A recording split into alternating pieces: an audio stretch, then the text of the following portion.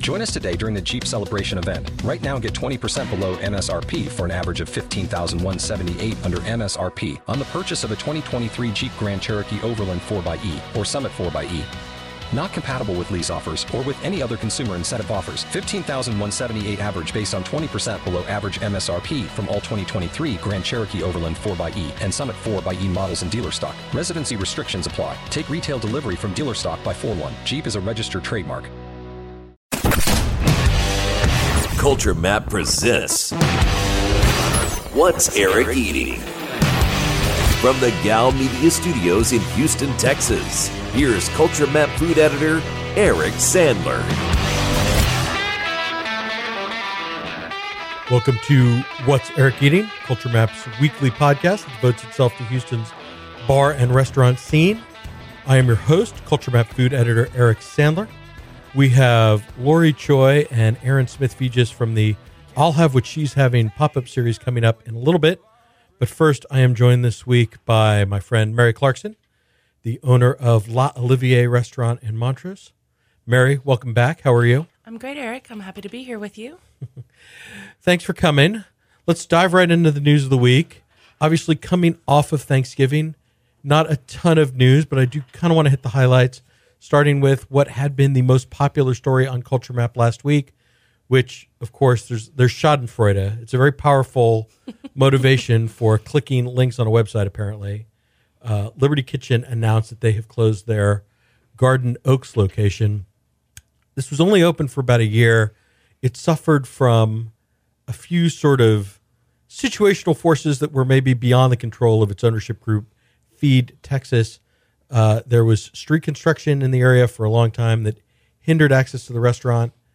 They rebranded it this summer. They added a beer garden, made it a little more casual, tried to bring it into line with its neighborhood. And then right after they did that, Hurricane Harvey happened. So those sort of dual threats to its existence were enough to doom it. I don't know that there's a whole lot to say about this, but we keep talking about high-profile restaurant closings.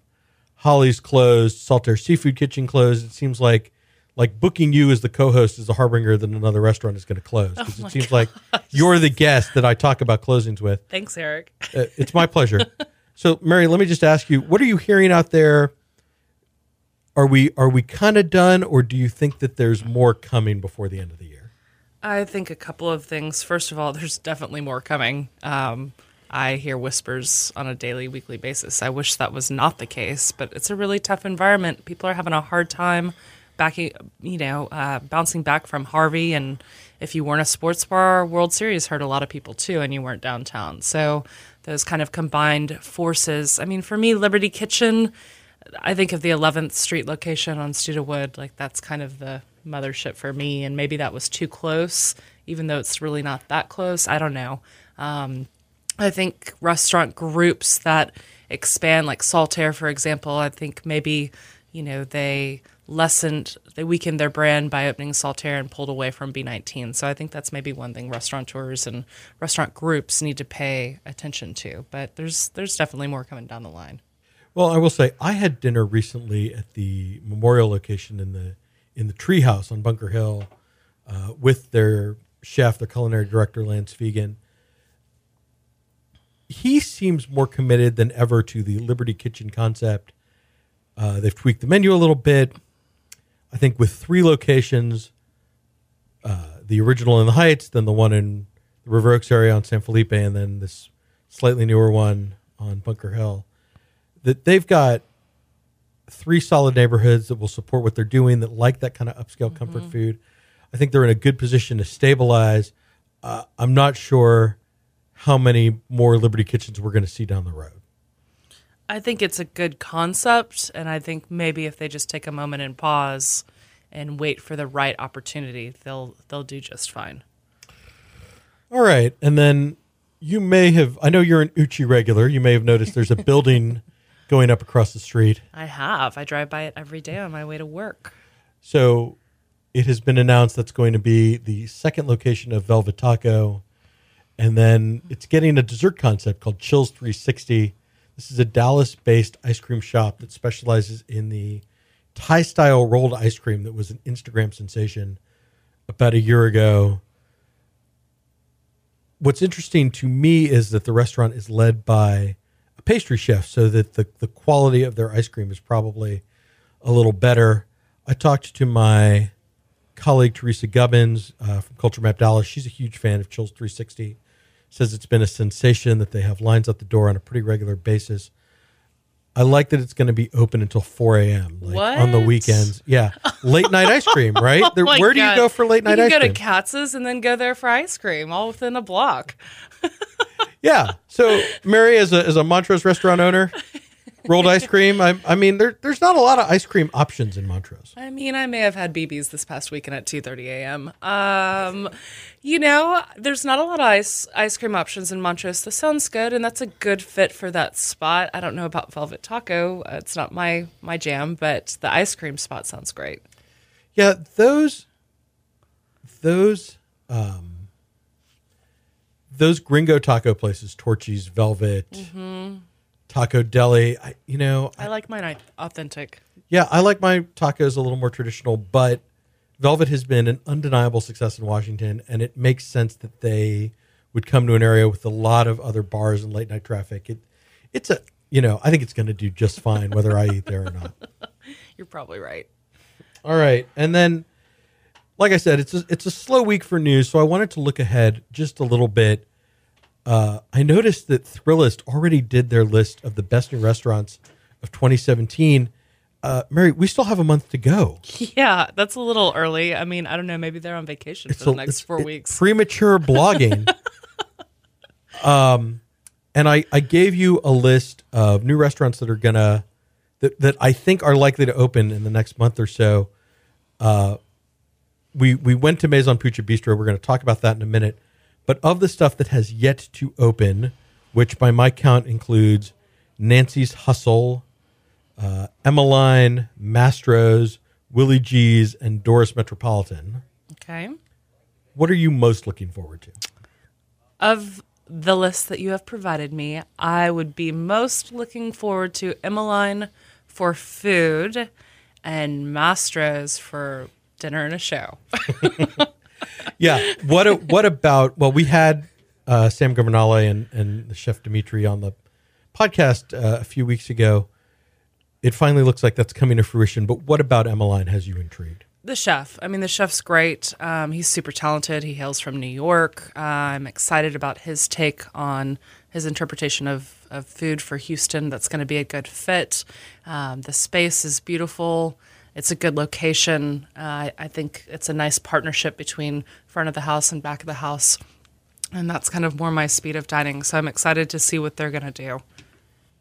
Well, and I got to look inside Nancy's Hustle over the weekend. It's the new restaurant from Sean Jensen and Jason Vaughn. We know Sean, of course, from Public Services. He was at Hay Merchant for a long time. And, of course, he and Jason were on the opening team for Alice Blue, did a little consulting for that. Nancy's Hustle is maybe more true to the kind of food that they want to cook. Jason has an extensive resume from the Hog Salt Restaurant Group in Chicago. He worked at L2O, which is a Michelin-starred seafood restaurant. He worked for Michael Mina. So he's got this super fine dining, really sharp resume. Nancy's Hustle is a kind of casual neighborhood spot in East Downtown, which is an area that I don't spend that much time in. But as I drove there, I noticed there's all kinds of apartments and townhouses in the area. It's a neighborhood that doesn't really have a destination restaurant, doesn't really have like its equivalent of, and I don't want to put too high expectations on them, but something in the sort of Southern Goods, Riel, Roost, Nobies kind of elevated neighborhood restaurant genre. And I think Nancy's Hustle could be a real game changer for them. And I am super excited to eat there. You're going to be spending more time in that neighborhood. It's going to rapidly transform. Yeah, I mean, I am already spending time there, going to Seaside Poke, of course, hanging out at events at our beloved sponsor, Eighth Wonder Brewery. We know that the Agricole Group is coming there early next year at some point. Chapman and Kirby nightclub, not really my personal scene, but I respect what they're building over there. and Papa Charlie's Barbecue right near Dynamo Stadium. So no shortage of places to go already in Edo, and that's only going to get better and better. And Nancy's Hustle is kind of the next element of that. All right, so that does it for our quick news of the week. We will be right back to talk about Maison Puccia Bistro. Stick around. You're listening to What's Eric Eating? So, for our restaurant of the week, we are going to discuss Maison Puccia Bistro. This is the new French restaurant in the Heights from veteran chef Manuel Puccia and his brothers, pastry chef Victor, and a sommelier / mixologist named Christian. They're working with longtime Houston front of the house fixture Shepard Ross on that. He's done some consulting for them, and if you go to Maison Puccia, you will see Shepard patrolling the dining room, introducing the Puccia brothers to the neighborhood, since he was at Glass Wall forever, and he knows those people very well. Mary, you own a French restaurant. I do. La Olivier in the Heights. You are very familiar with French food. What did you think of our meal at Maison Puccia? You know, I was pleasantly surprised. The food was really, really good, I thought. The space is massive, and that always scares me for a locally owned, smaller type neighborhood restaurant. The main thing for them is the Heights is going to have to embrace them, and if they do, they'll succeed. But the coq au vin I had was very authentic. It was a rich dish, but it's supposed to be. The appetizers we had were very good. I thought we had lobster tortellini, and the pasta was wonderful, and the flavors were good. It needed a little bit of seasoning, but nothing crazy. And what did you have? So we had the tableside steak tartare. That's right. Which I always enjoy. I'm a sucker for tableside anything. I always like steak tartare. I thought the presentation version, was pretty. I enjoyed watching him make it. I thought the quality of the beef, they're using that Heart brand beef, the Zakahushi cattle. Also for their steak frites and their filet mignon. I thought the quality of the beef was very good. And that's the nice thing about the tableside preparation is, if you take a little bite of it and you think it needs salt or an extra, turn to the pepper mill, they're right there. They can knock that out for you. No, the presentation was great. The quality of the meat was very good on that. I really enjoyed that. And the service was very good as well last night. Well, yeah, we're a known quantity, so we're not going to get... But I was looking around. I thought everybody was getting a pretty high level of service. I agree. So the interesting thing... I had duck confit, which had a really great crispy skin. The duck was super well rendered. It came with these unbelievably addictive, roasted potatoes that neither one of us could get enough of. And then the desserts. We had that white chocolate, black chocolate souffle. That's one of Victor's signature items. We had a selection of macaroons and chocolates and that we really liked. We had a tarte tatin that maybe is a very good version. And the only reason that it wasn't outstanding is because we had been spoiled by... Tell him the truth, Eric. ...by Jose Hernandez's version at Lucienne, which is the best in town. The best in town, period. I'll admit it, and I have one on my menu. It's the best in town. And a chocolate cake that I really enjoyed. So I think they're really onto something.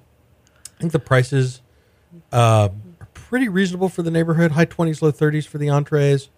Apps in the teens. I would love it maybe 10 or 15% less expensive, but the wine list is very affordable. Shepard did a good job of putting that thing together. There's a lot of glasses in the $10-12 range. How's the lunch menu pricing? Because I didn't get to see that last So night. they haven't started lunch or brunch yet. So that's okay. coming. So we'll see.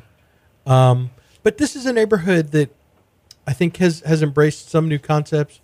They're supporting Presidio. They're supporting Field and Tides. I think the most important thing is that it doesn't feel like a fine dining restaurant. Manuel worked at Philippe and then a table on Post Oak, which became La Table. So his background is really in fine dining. My biggest concern for them is that they maintain a perception that they are not fine dining or even even semi-fine dining, because I feel like in this day and age it scares people. Yeah, and I just don't think the Heights is going to support a French fine dining restaurant. I agree. So that it's relatively casual. I'm not saying come in a t-shirt and shorts necessarily. I don't think that would be appropriate. But jeans and a shirt. Yeah, jeans and a nice shirt for guys and ladies, whatever your version of that is. I don't pretend to tell women how to dress. Let's talk about women's fashion. No, let's not talk about women. That's Clifford Pugh's podcast. I'm not weighing in on that. But I will say, the goal is to be able to have the casual weeknight dinner there, and also to come for like a date night or a birthday. And I do feel like you could do both of those things at Maison Pucha. I agree. So will you go back? I will go back. I'm probably going to wait until they open for lunch or brunch because I want to see what that version looks like for them. Will you take Chef Olivier? Yes, I will. All right. And then before we wrap this up, I know you've got a big wine dinner coming up at the restaurant. Yes. Why don't you tell people what's going on? A little bit about that. Okay, so every year we do a Roeder Champagne wine dinner. This is my favorite dinner of the year, mainly because it's in the holiday season and the way that we do this dinner. We do large formats of our champagne for this dinner. Those of you that know, champagne is better in a larger format, and we saber a lot of them. The distributors in town, he's one of our favorite people in the business, Dominique Moran, and it's always a fun, festive event, so I hope y'all will come out.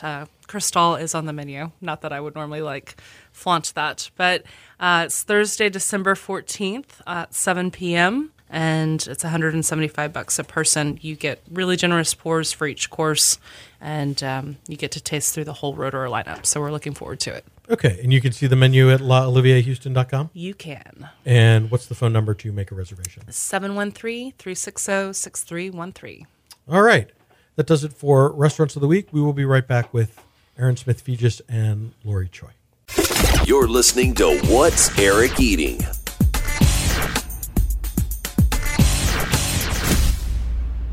Our interview this week is brought to you by our friends at Eighth Wonder Brewery, one of my favorite local breweries, conveniently located in East Downtown. I mean, you can find Eighth Wonder on tap walls and on store shelves all over the city, but there is something really special about visiting the brewery, whether it's before a soccer game or a baseball game. Certainly with the local baseball team in the playoffs, it's going to be an exciting fall here in Houston, and there's really no place better to go before a game than Eighth Wonder Brewery. You can have a couple of pints, maybe AstroTurf, their dry hopped cream ale that's new and in stores, or maybe their Side Hustle, which is a barrel-aged version of Haterade, their Goza. And of course, one of the fun things about going to Eighth Wonder's Brewery is that you have the Eatsy Boys food truck there. They have a new menu full of all sorts of new things to try. And just recently, they added David Attick's 36-foot tall statues of the Beatles. John, Paul, George, and Ringo rendered in concrete in their Sgt. Pepper gear. And if you're a real Beatles fan, you'll notice that they're not positioned as they would have been on stage. I think that may be done just to infuriate hardcore Beatles fans, or maybe it's an accident, I don't know. But definitely check out Eighth Wonder, have a beer, have a bite from the Eatsy Boys, and enjoy this fall weather that we all know is right around the corner. Thank you to Eighth Wonder, and here is our interview of the week. I am joined this week by Chef Erin Smith-Feges and Lori Choi. They are from the I'll Have What She's Having pop-up. Lori, I think people in the culinary world may know you a little bit, but why don't you just introduce yourself and sort of explain how you got involved in a chef's pop-up series? Well, that's a long story, I think.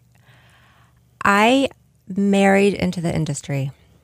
I was in medical school in New York when I met this young up-and-coming chef who promised to follow me anywhere I matched for training because he said he could cook anywhere. And that turned out to be Houston. And so Ryan Pear and I moved to Texas in 2003, and we've been here ever since. So we have, I think, Baylor College of Medicine to thank for some great restaurants, some of my favorites. But with that, I spent a lot of time in that world and got to know a lot of great people. And they're my friends now. I think that they're some of my very good friends. And it was just through conversations, talking about things that were important to us, things that we would like to see happen. And it was just very organically that the organization began. And then, Erin, I'll Have What She's Having is focused on a couple of different missions. One is promoting women's health issues. One is giving female culinary talent, kind of the next generation of female culinary talent, a platform for exposure and opportunities to kind of cook their food on a stage for diners. How did you get involved in this? So Lori approached me over the summer, probably around July sometime, and I know she'd already spoken to a few other chefs as well. And that was the first time we'd met before, but that was the first time we've ever sat down and had a drink together. And we, were just casually talking, and she is telling me about I'll Have What She's Having, which at the time was not a formalized organization yet. It was an ideal, and she had a mission to really get this thing started.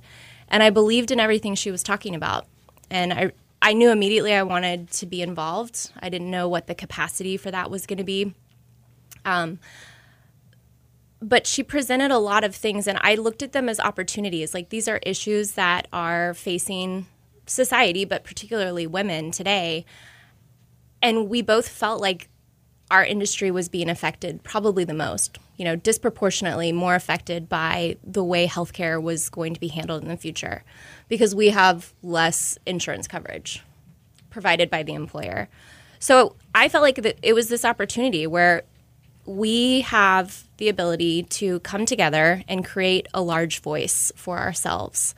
And in that community that we were creating, it became obvious that there's, all of these women, these professional women in the restaurant industry who don't get together regularly, don't see each other often, and may or may not have a good viable mentor. So that, really kind of prompted this need for, let's do these dinners and let's really promote the names that we don't hear as often. Let's take somebody who's a line cook and have them create all the entrees.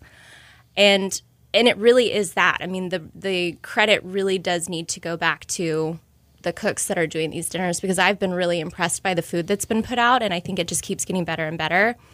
And in most cases, it's the first time that person has had their name on a dinner. Madeline Lester did the Underbelly dinner. She nailed it. Caitlin Steets has done a dinner.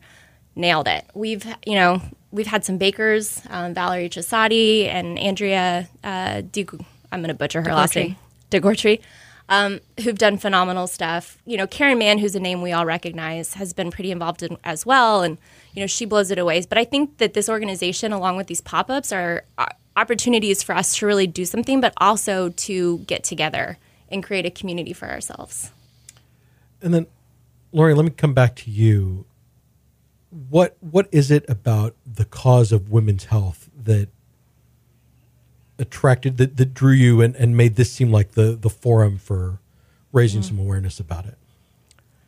Well, I myself have always been interested in women's health. I became a surgeon, but when I was in medical school, my mentor was a gynecologist in the public health system in Brooklyn, and she had been working since before Roe v. Wade. And she took me to some rallies, and which I really came to understand the dramatic public health changes that have taken place overnight with the passage of one law. And despite that, and perhaps because of that, I felt that there really weren't these great thresholds to be crossed in that field anymore. And I was really drawn towards surgery. Now, in my work, I've come to realize that if it's not for daughters, wives, and sisters, the elderly patients that I do my operations on are not going to work. So I find it more and more important to engage the family in helping take care of whoever it is I'm operating on. And if there's not a woman involved, honestly, Eric, I kind of have a sinking feeling, because it's this woman who's the glue. So oftentimes she's taking care of 3 generations and a full-time job. And I just have come to realize that if we don't take care of this woman, the repercussions are vast, way beyond anything I'm going to be able to prove to you with science. But every surgeon I know feels the exact same way. And it's time that we started to pay attention. We're seeing the cracks now. The biggest one, I think, is we've seen a doubling of the maternal mortality rate in the last 2 years.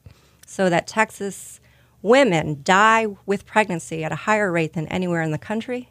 And in fact, it's the highest in the developed world.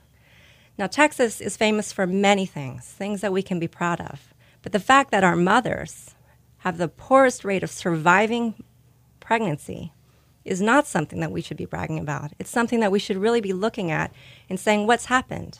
And unfortunately, we've seen a lot of changes in terms of the attention, but we're not seeing the changes which I think would have the most immediate effect, which would be to improve women's access to health care. Because if you're in a setting, getting care during early pregnancy, getting care after your pregnancy, those are the things that I believe are going to make a difference immediately in women's health while we continue to study the problem. And I don't think of this as a political show, but you can't ignore the politics that are happening in Texas right now, restricting funding for organizations like Planned Parenthood, the regulations on abortion facilities. I mean, all of this has an effect on the state of women's health. I mean, would you agree with that? It's hard not to ignore how politics is affecting it. And that, to me, is one of the most mind-boggling things.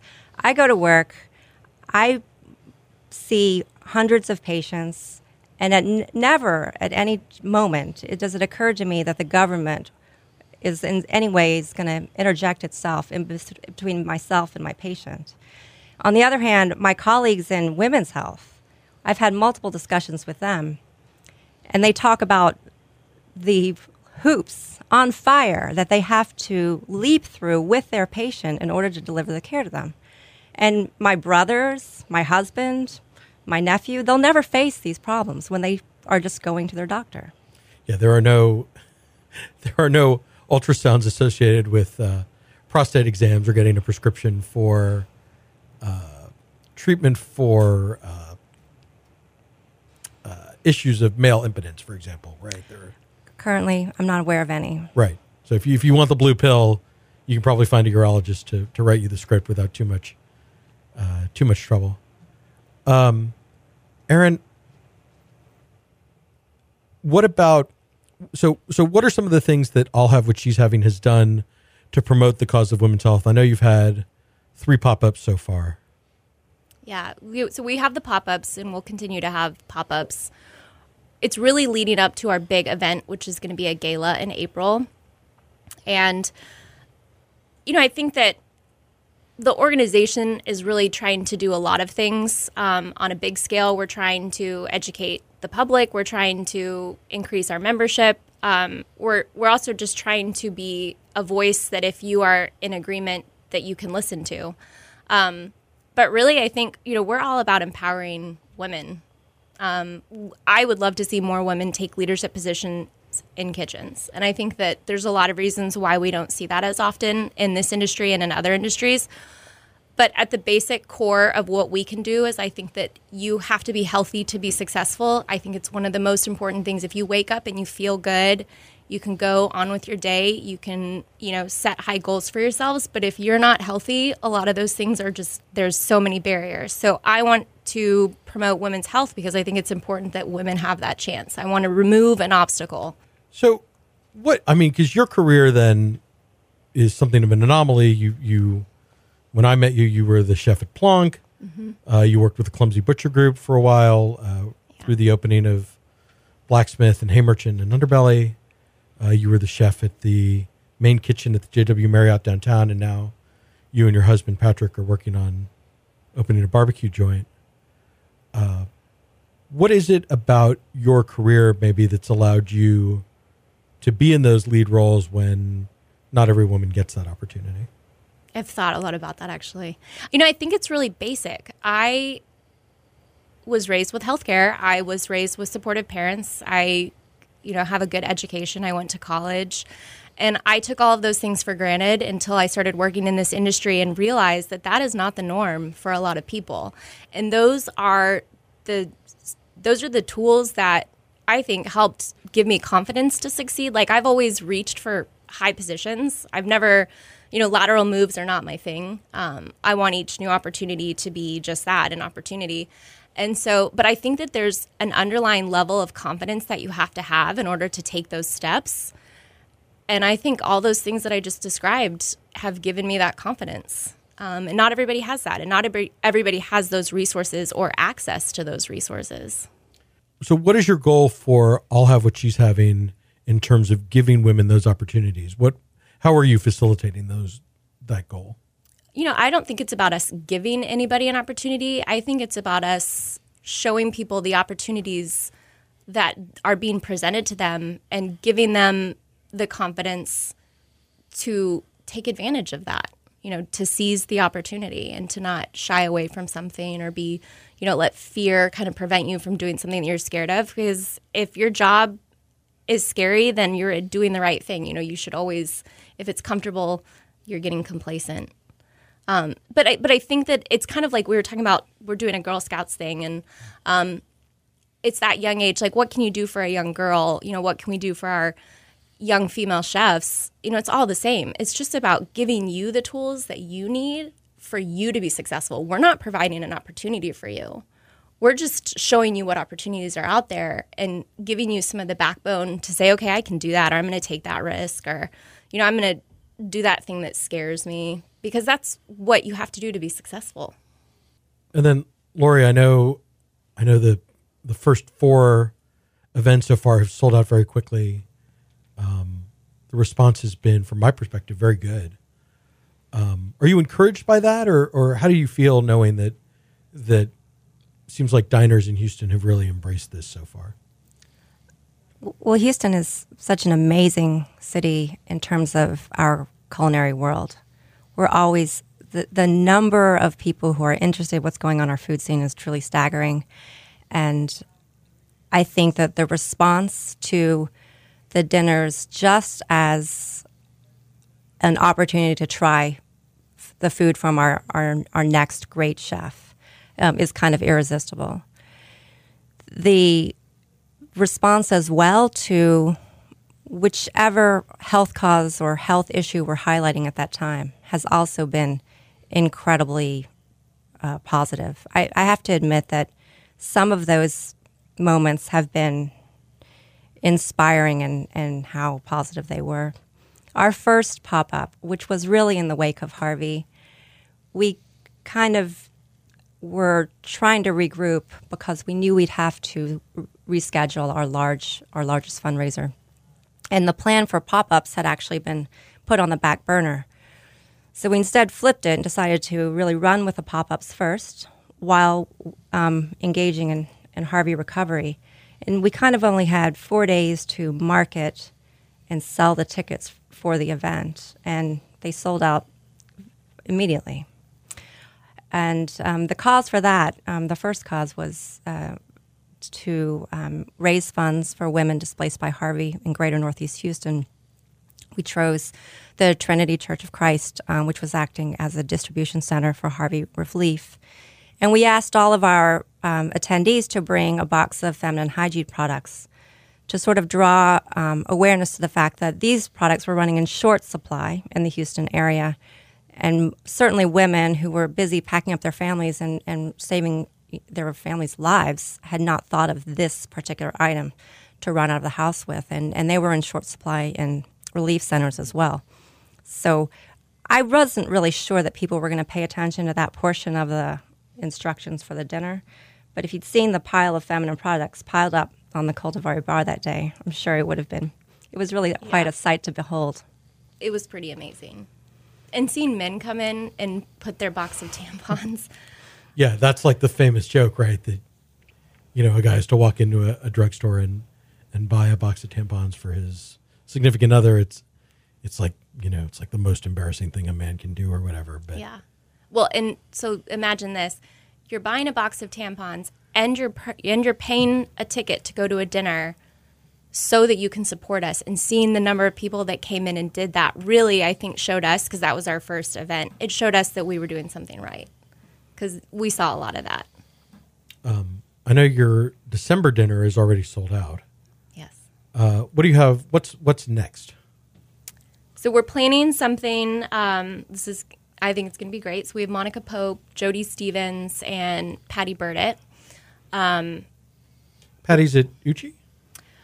She was formerly at Holly's. Okay. Sorry. She may have been at Uchi at some point as well. But so she's kind of in between some things. I don't want to speak for her. I actually don't know where she's working right now. But we're really excited about that dinner. Or actually, sorry, it's a brunch. We're switching things up. Ooh. So yeah, and we're talking to Anita from Pondicherry and some of our other talented members about doing an event in February. And then just talk a little bit about, I know you haven't announced the details for the gala, but kind of what's that going to be like, do you think? I'm going to default to Lori on this because she spent a lot more time thinking about the gala.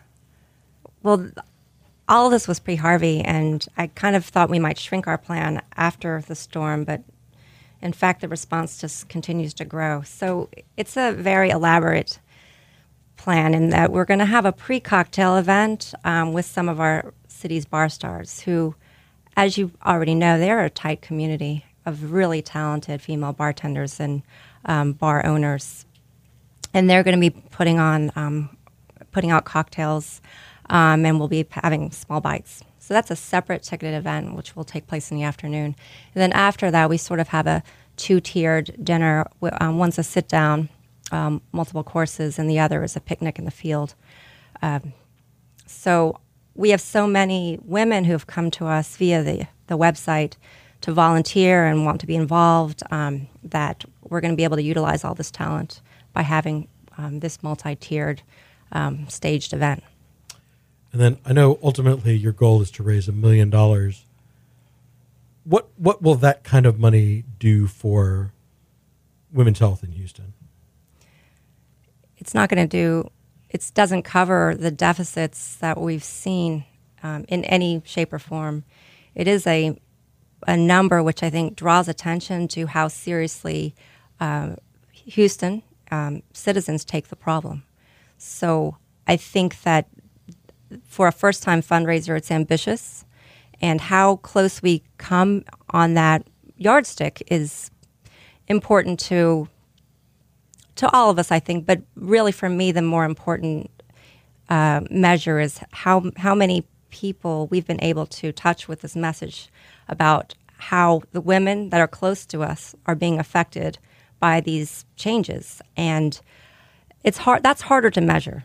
But the money, it's going to help. We know that the changes from the 2011 Texas legislature, which really dropped the family planning budget by over $70 million, had a huge impact. Multiple clinics closed.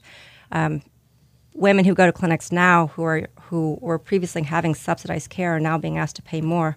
So we're hoping that that's going to be able to make healthcare affordable, at least for a short time, for some of the women in need. And then, Erin, what are you hearing from other women in the food industry about this opportunity? I mean, are you?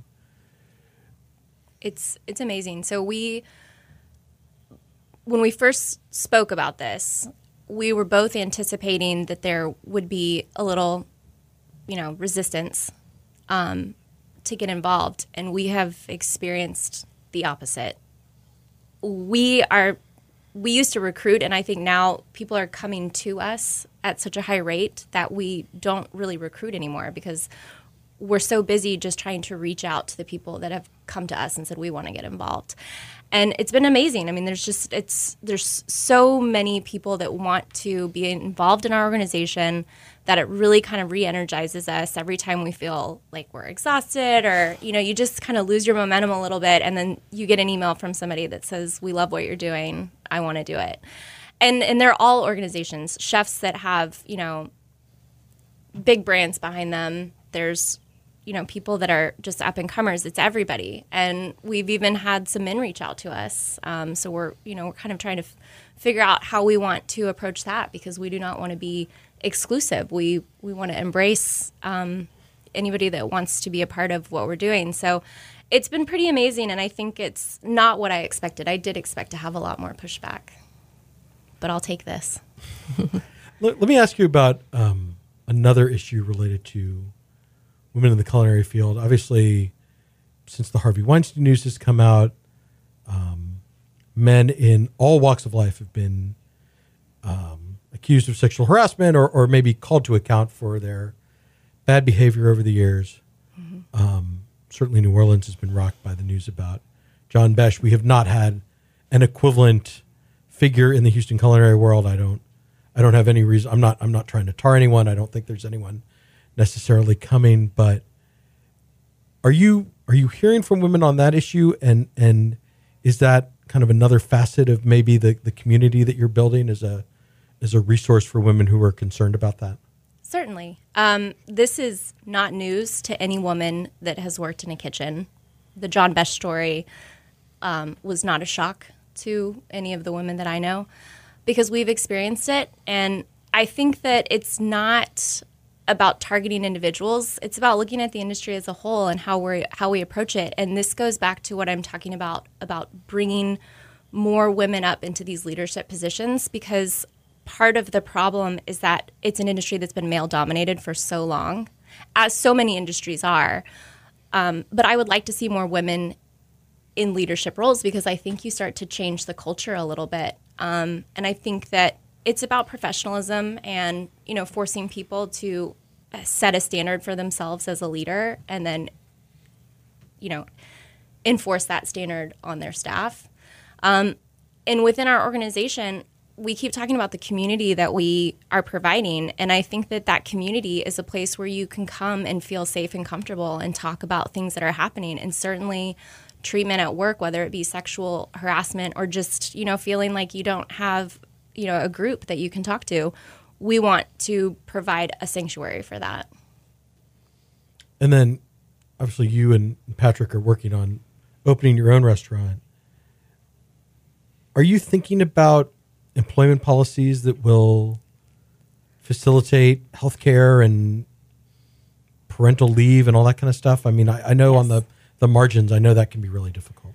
It is really difficult. We've said from the beginning that we really wanted to try to do what we could. Healthcare has always been really important to me. Before I knew Lori, as I was growing up, I can't really even tell you where that comes from, but I think it's just my parents always saying, if you're not going to have healthcare for yourself, then we will go bankrupt if something happens to you, so don't do that to us. But it's always been important to me. I've really tried never to go without it, which has been very expensive in the recent years. But I think quality of life is important for us to provide for our employees. And I think part of that is being able to provide some type of healthcare option. We've done a ton of research, and it is not affordable for us to be able to provide, to subsidize any type of insurance at this point. But we definitely are always thinking about being able to do that in the future. And I am looking at ways that we can, maybe pay at a slightly higher rate that might kind of compensate a little bit. But to be honest, it's just the price of healthcare is so high right now. If it was more affordable, we would be able to do it. And more people would be able to do it. You would see it more often. But yeah, quality of life I think is huge, and I think that's part of it. And then, Lori, are you working with chefs and restaurateurs? I mean, do they, on access to healthcare and things that they can do for their staffs to facilitate that? Is that maybe kind of a side goal of this organization? Right, and this really comes straight from Karen Mann. She's kind of really continues to challenge me in terms of what this group can accomplish for ourselves. She's very demanding that we be very educated, and we've made that a huge component.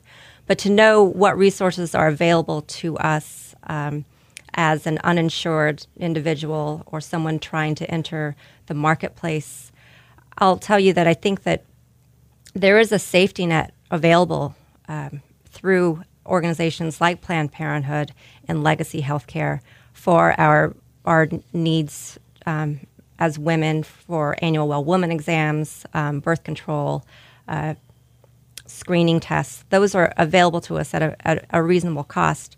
The things that Erin refers to, and which is always forever on my mind for this age group, is that a surprise, an accident, a trauma, which is the most likely threat to a person of a young age, would be devastating. It wouldn't be something that we could or anyone of any financial means could recover from, because those bills would be too high. So it certainly is a goal for us to be able to find some way to provide that safety net, not just to people in our group, but really to everyone in the hospitality industry, because it's something which is neglected. We've allowed it to be neglected in the hospitality industry, and my friends that I'm talking to, including Erin, has made me more aware of how we need to try to overturn that. A long-term goal. I have to say, usually at the end of these interviews, I have 5 silly questions that I call the lightning round. I'm not totally sure whether or not that's appropriate given the seriousness of the subject. I think we can lighten it up a little bit. You want to lighten it up a little bit? All right. Good.